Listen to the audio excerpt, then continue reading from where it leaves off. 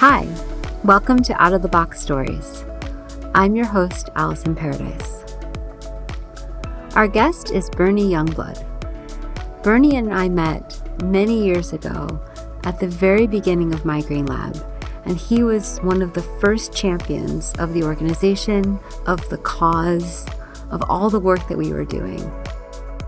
So much so that he joined the board at a very early stage and helped the organization grow into what it is today.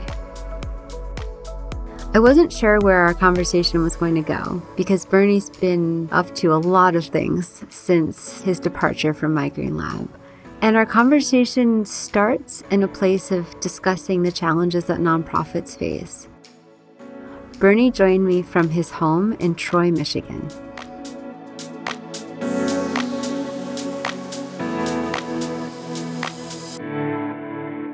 Hi, Bernie. Hello, Alice in Paradise. I'm so happy to be here today. I was so excited. I'm so happy you're here. So excited when you suggested that I might be the next guest on the Out of the Box podcast. Why are you so excited? Oh, because you're a very interesting individual. And we always talk about such wonderful things. I'm excited that you're here. Also, you're the one who's going to be sharing stories, so it's good. I do have stories to share. Many different stories. I don't know if you're gonna like the stories, but we can talk about it. Okay. Let's start with the beginning story of how we met. So I can tell you when it was. May 5th, 2014. A day which shall live in infamy. Whoa, almost exactly 9 years ago. So I enrolled in the Trade Line Research Facilities Conference at the Hilton San Diego because I was in the autoclave business. And the products that we were offering, we believed, offered some sustainable qualities. And we were looking for ways to obviously share that message with the world. And then I stumbled upon your information. I don't remember precisely how. But I managed to trick you into a meeting because obviously I was impressed with what Migraine Lab was doing. And I had thought at the time that if we could get some recognition from Migraine Lab, it would, of course, benefit everyone. And you, for some reason, you agreed to meet with me. I don't know why. So we met at Aqua. ACQUA, I think that's how you pronounce that, at the Hilton San Diego in Mission Bay, California. And we met for coffee, and we had a lovely chat. And I think it changed the trajectory of my life. Obviously, we now know, this is 9 years later. We now know for certain. So what impressed me most was not, of course, you, because you're a very impressive individual, but more so your ambition. You had identified a problem with the world, and you'd set about the task of solving that problem. You didn't have the answer, but you knew that it was something that had to be addressed. And you were going to keep knocking on it until you solved it. And I was awestruck by your ambition because, of course, it was a monumental task that you had just begun. And I, of course, had the privilege of bearing witness to the struggle, all the struggles that you did go through. But, of course, in the end, you won. Which I never doubted, I have to tell you. So, that was a hell of a day. Yeah, it changed my life too. Oh, I don't know if it changed it for the better, but it did. Perhaps. You were the first person I met who was in industry, who actually heard what I had to say and saw it. Well, obviously we had a connection. I think I like to think I like to think I have some degree of authenticity, and I know what else, and what you see is what you get. So um, you are 110% authentic. So that was an easy connection to make. And of course, speaking in a gratuitous manner for the business, it made perfect sense to bring the organizations together because the products had a lot to offer, and your organization was in the business of shedding light on products, services, strategies, processes, and such that, of course, made a difference. Mm-hmm. So yes. And then you joined the board. Oh my goodness. Well, I had a chance to meet Adam and Lori and the other folks on the board, all very impressive individuals. And I had a curiosity. I never worked really too closely with the nonprofit sector, but you had opened my eyes to it. And I had a curiosity as to what it is that we could do. And I thought, well, the best way to do that is get on the board, because then I have a bird's eye view of what's going on. But it was an amazing experience, of course, because when you're working with a group of highly motivated individuals, so that motivation rubs off, and so that was a wonderful experience. And we had of course, had a startup nonprofit that is struggling with the world as it was back then. Oh, could we return to the world as it was back then? Wouldn't that be nice? We of course had our struggles, as all new organizations do, but of course what brought us together was the common goal of solving the problem, of course, that we had set about to solve. My departure, of course, my world eventually changed, and I left the organization that brought me to your doorstep. And so with that, I had to make a number of changes. So I was very sad to have to then leave at some future date. I forget when, years later. But it was a formative experience. And now, of course, I'm doing a lot of work with nonprofits. So obviously, it's stuck. Something rubbed off on me. What are you up to now? It's been a remarkable journey. I spent some time after leaving the autoclave business. I spent some time with a commercial oven manufacturer, launching a national program, helping to relaunch a national program for them. And then once we got that underway, it was time for me to move on. I moved on to a security company and built a cannabis practice for that firm. And once that was done, it was time for me to move on. I swore I'd never do it again, but I had a momentary lapse in judgment following the pandemic, and I started another company. This company, of course, with the goal of bringing together for-profits, nonprofits, and artists, communities, for the benefit of all three. And of course, it was during that time that once again the fates brought us together. I think it was 5 days after I left the security company that I checked my LinkedIn, which of course you hardly ever use. You saw that I was looking for something different, and you reached out and you described the epicenter, your current work, to me. I think it took me about 30 seconds before we can fact check that if you like. It took me about 30 seconds to really grok the concept that you were trying to explain to me, and I was in, of course, because it aligned with everything that I wanted to do, nonprofits, for-profits, and artists and such. So, yeah, I was in hook, line, and sinker. So that's been a journey all to itself. That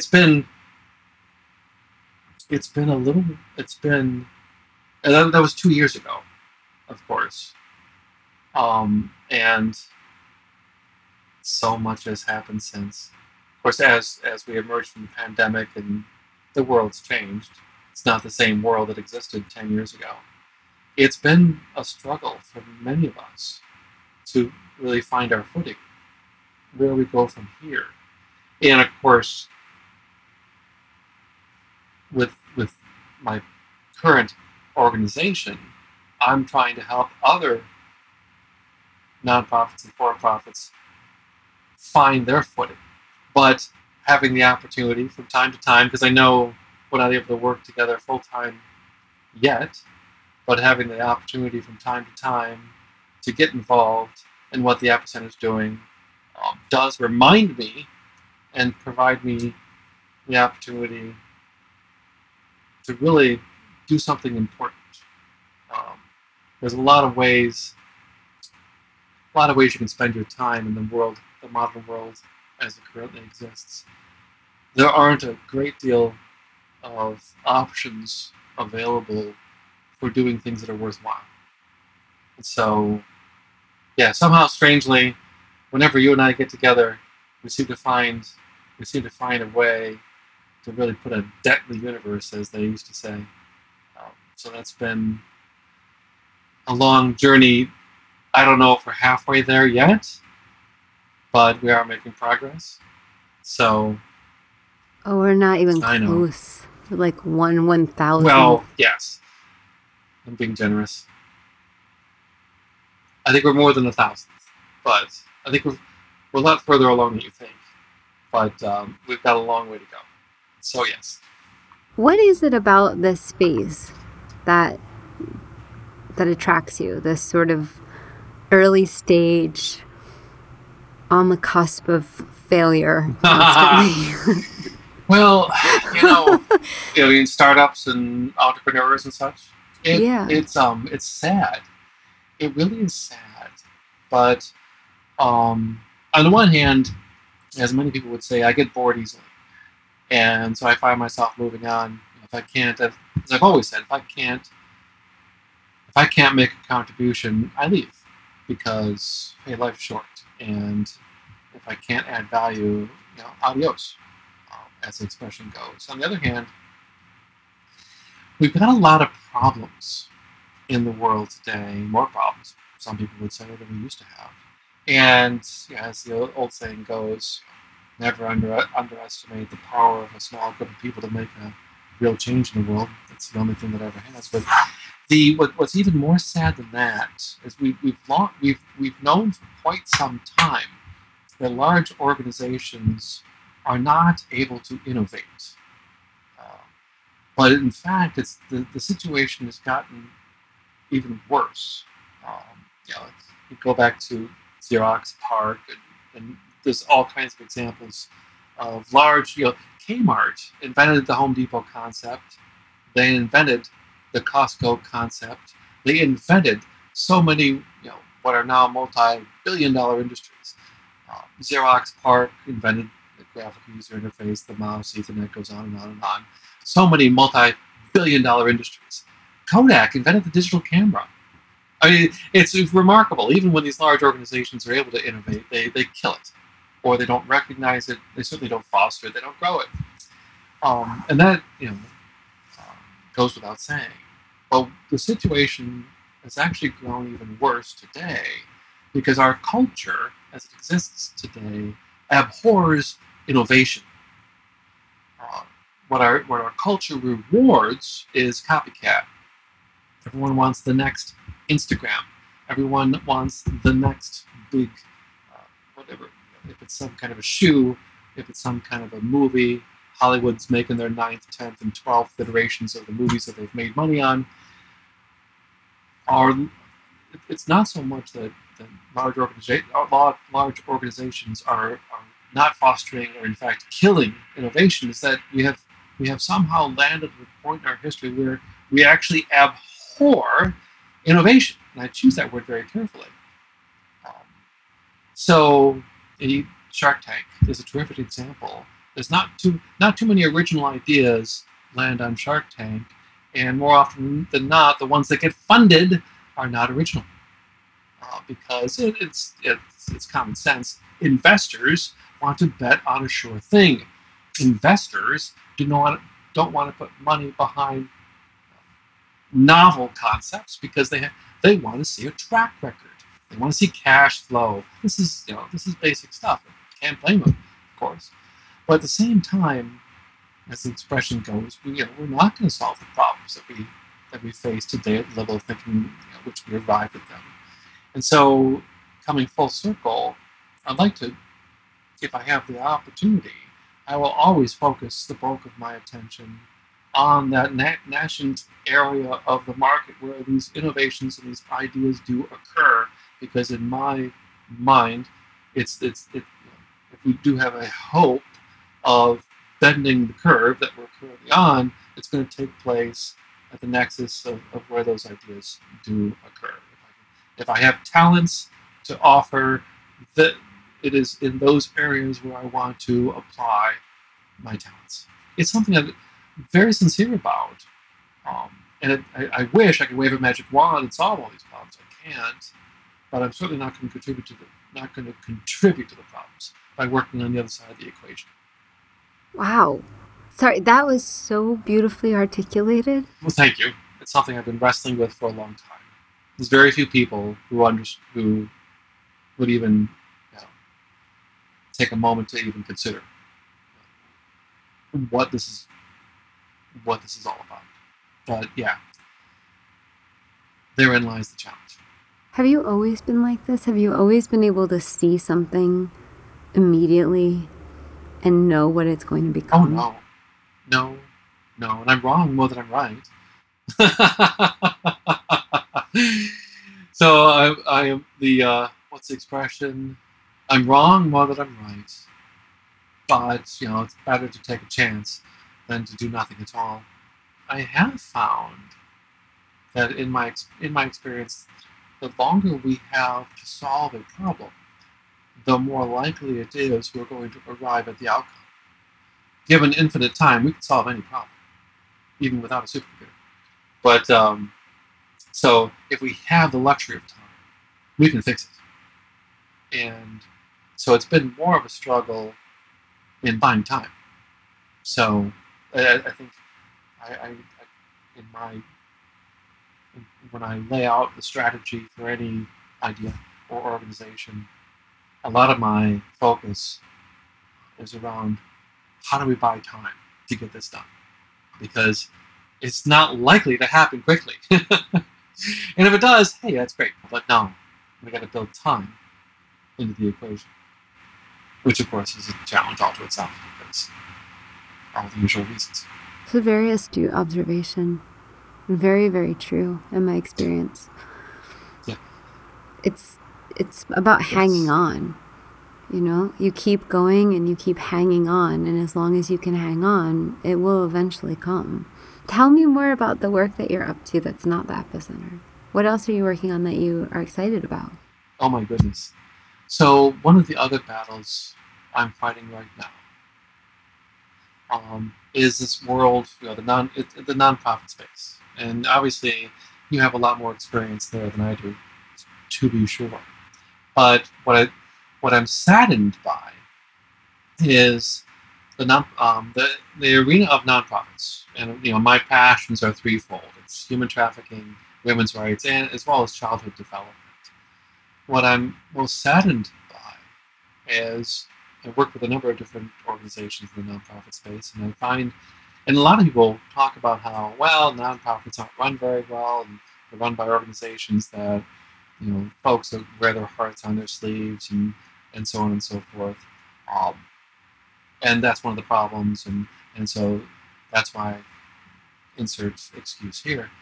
But what, in my actual experience, what I found is the challenge with nonprofits is not that they wear their heart on the sleeve. It's not really a challenge. I mean, it's an issue, but it's not really a challenge. The challenge I'm finding with the nonprofits that I'm working with is, of course, is the way it used to be, and still is in fact today, in the arena of fundraising. Nonprofits are engineered to either be supported by grants or private donors or foundations and bequests and family offices and so on and so forth.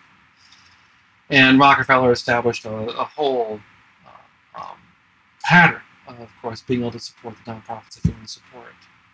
But what I've found in my limited experience is this practice of depending upon grants and foundations and so on and so forth. And to forgive, if you could forgive the analogy, puts these groups in a box. So and because you've done it. If you write a grant, of course, you receive this funding, but the application of that funding is limited, of course, by the stipulations of the grant. So, and you can run an organization like that, but it's very restrictive in terms of allowing an organization to grow. And in the world in which we live, the pace of change is only going to continue to accelerate. And to be able to get up every day and be tied down by 32 strings makes it very difficult to run, right? Let alone grow an organization. And my frustration is that the industry, and you know me, I don't accept anybody's excuses. The industry says, no, it's fine. The way things are, it's just the way things are, and we can't change that. And to me, that doesn't make any sense. And we're not going back to the world we left. It's perfectly clear that the world has changed permanently. And you insert AI and all the hullabaloo of what's going on out there, it should be perfectly clear that the pace of change is only going to continue to accelerate. I'm concerned that we're going to, an entire sector of our economy is going to slowly wither away and die. There's, of course, in the news, you read about how nonprofits are growing. And these articles I see from time to time. But it's not precisely the case. Because the nonprofits they talk about are political nonprofits, are hospital nonprofits, and other institutions, right? And of course, the largest nonprofits, they don't innovate. Right? They have the same challenge as the largest for-profits. This is not what I believe to be the core of the nonprofits that have kept our culture together so effectively for so long. You layer on top of that the fact that our current tax code disincentivizes contributing to charity in a very large way, particularly most recently. And it really foretells a future that's not very bright. And I don't want nonprofits to be dependent upon grants for their operations. I don't want nonprofits to be dependent on wealthy families to decide whether or not they live or die. I don't want nonprofits to be constrained by all the limits that are placed upon them by the funding sources that they've long been dependent upon. I believe that there are other avenues available to them if they could just open their eyes to the possibilities. I mean, you're speaking everything that I experienced running my green lab. I mean, it was exactly that. So frustrating all the time to make progress and then be hamstrung by some funding limitation. Or somebody saying, well, you're a nonprofit, so everything you do should be free, as if the money was coming from thin air. It's why the Epicenter is not a nonprofit. I haven't cracked the code on this yet, but I think things are evolving to the point at which the solution is going to begin to reveal itself. The for-profits that exist in the world today have lost access to Madison Avenue. Madison Avenue's gone. TV, radio, print advertising, forget about it. It's going away. Even Facebook ads, pay-per-click, all that, billboards, forget about it. It's going away. We don't watch television commercials anymore. We don't pay attention. We avoid advertising, even in social media. You can't swipe fast enough when you see an ad pop up. That entire space that supported the ability of a for-profit to be able to build their brand and sell their products has already evaporated or is evaporating now. Now, while at the same time, particularly through the pandemic, people have never been more in touch with the causes that they believe in than they are today. And They want organizations, forget about environmental, social governance, and all this. Consumers want their organizations to believe in the things that they believe in. Yeah, there's limitations of profit and product and so on and so forth within reason, but they want those causes to be represented. And at the same time, the artists, of course, that we want to give the microphone to are taking such a prominent role in our life. And so the question becomes, how do we bring this all together for the benefit of all of us? Because we want to give the microphone to the artist. We want our causes to be properly shepherded. And we want, of course, the products. We want the products that we want. This is an opportunity. I haven't, as I said, I haven't cracked the code on it yet. But as folks mourn the loss of television advertising and they mourn the loss of brand building through all these traditional channels, I want to make sure people understand that new avenues are opening to them. All they have to do is open their eyes and recognize those opportunities, and not, of course, not forget that the world has changed. So how are you envisioning art helping to support nonprofits? Oh, so there's a number of ways that we have to approach that. So the one of the more entertaining examples is, and you're gonna love this one, because I don't think we've talked about it yet. There's a television commercial series, been around for a while now, that's sponsored by Allstate. That's called Mayhem. And these television commercials are basically some dude getting run over by a car, getting hit by lightning, falling off a roof, any number of things. And it's played by an actor that people are fairly well recognized. And in each of these cases, this man is injured, or the car is wrecked, or the house burns down, and he turns to the camera and he says, "Better make sure you have proper insurance," or fill in the blank. And I love these commercials because of a number of reasons. A, they're entertaining. They're better than just a spokesperson talking about how great a product is. They're entertaining. They're different. Every one of them's different. There's 100 different ways they approach this. They provide, as a marketing guy, I love brands. They provide brand building and product representation, right? All encapsulated within this nice tight shell. In this execution, there's not a nonprofit involved that I'm aware of. But this is art. These are very entertaining skits. This is theater, if you will, theater in television commercial format that entertains. And so the casual observer, of course, gains entertainment, gains knowledge. If they're so inclined, they can investigate the product. It does not take away from the experience. It's the union of for-profits and artists to accomplish their ends. Another example, comes when quite often you have an artist who, from the stage, they'll say, "Hey, I had a sister who was sick, and they tried this particular medicine, and that helped them," right? Or there's a disaster relief project underway, and we can go back to We Are the World, right? There's a number of these that have occurred over the years, but when you have artists take a stand for some disaster relief situation, the for-profits send in crates of bottled water. The artist does a free concert to raise money. And of course the nonprofits are there, right, orchestrating Salvation Army, so on and so forth, to provide relief. A perfect example of the union of all three.